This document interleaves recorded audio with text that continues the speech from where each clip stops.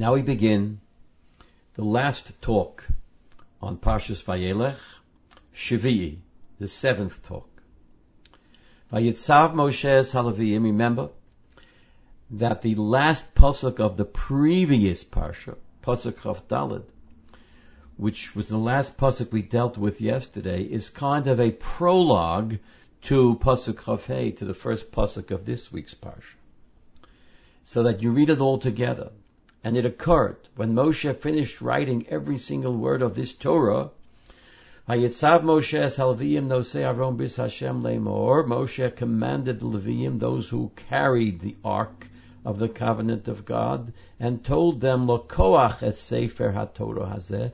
This Sefer HaTorah is to be taken, v'samtem so, and place it mitzad Aron bris Hashem Elokeichem, alongside the ark of the covenant of God. V'hoyosham b'cho le'ed, and there it should be for you as a witness.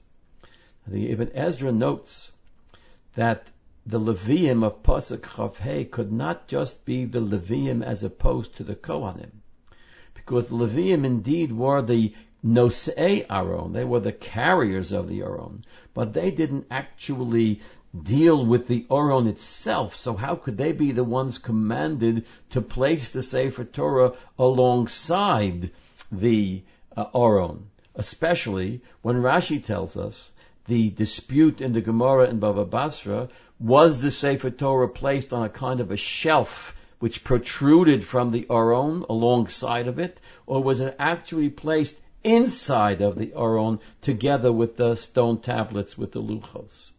So therefore Ibn Ezra says Vayitzav Moshe Halaviyim must mean the Leviim in the broader sense, the Kohanim and the Leviim, so that it would include both those who carried the ark and those who actually would place the Sefer Torah alongside of or into the ark itself.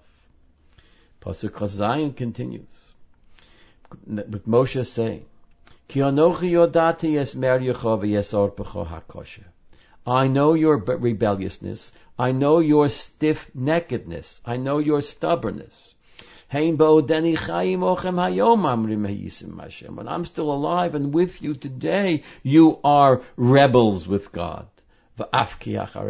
Certainly after I die.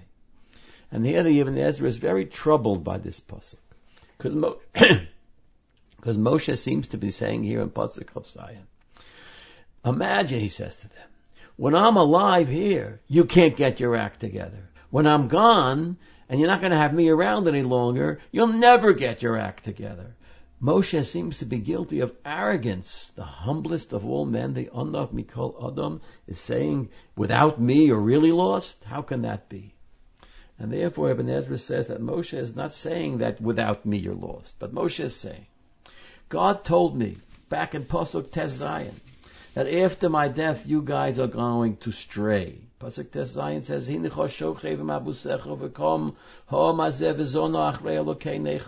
that after your death these guys are going to worship every idol out there. So now in Pasuk of Zayin, Moshe is saying, imagine, in my lifetime, when there is no prophecy from God saying that you guys are going to sin, still you're sinning. So imagine how sinful you're going to be after I die, when God told me that you're going to be sinful. Then you'll certainly be sinful. So therefore Moshe says to them, here's what you got to do. Hakhilu elai is called ziknei shiftechem v'shotrechem. Gather together all the elders, all the rulers. V'hadabro v'yoznehem es hadvorim ho'ele. Let me speak into their ears all of these words. Let me call upon the heaven and the earth as witnesses, as he will do in the beginning of next Sedra of Parshas Ha'azinu. Rashi is bothered here. Why does Moshe have to ask people to call everybody together? Hey, send out the invitations. There's a way to do it. There's a way to do Hakhilu, and that is by sounding the trumpets, the Chatzotzros.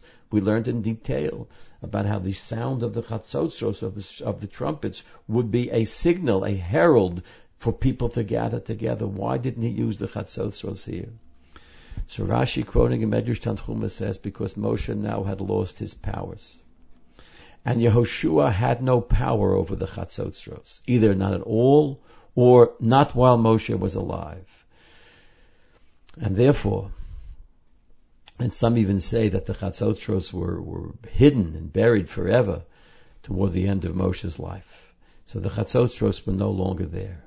Ein shilton b'yom ha'moves. There's no dominion. There's no power in the day of death.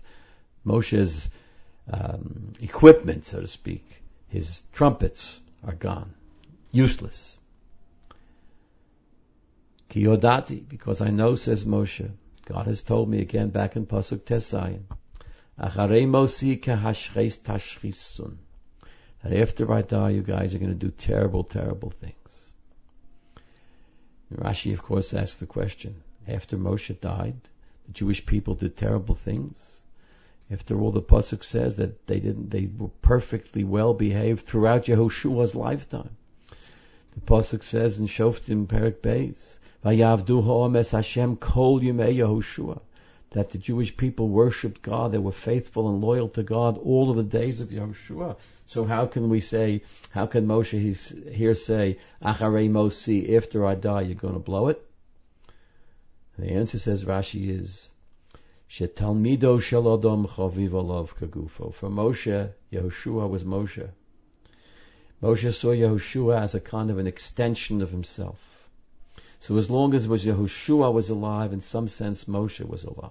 Shekol zman sheYehoshua chai hoyo nireh leMoshe ki'ilu hu chai. As long as Yehoshua was alive, Moshe had a sense that he was still alive. After I die, meaning after I and my extension Yehoshua dies, then hashreis tashchisun, then you're going to do abominable things. V'sartem min haderech asher tzivisi eschem, and you're going to turn away from the path which I commanded you to follow. V'koros eschem horo'o ba'acharis hayomim, and all these terrible things will happen to you at the end of days.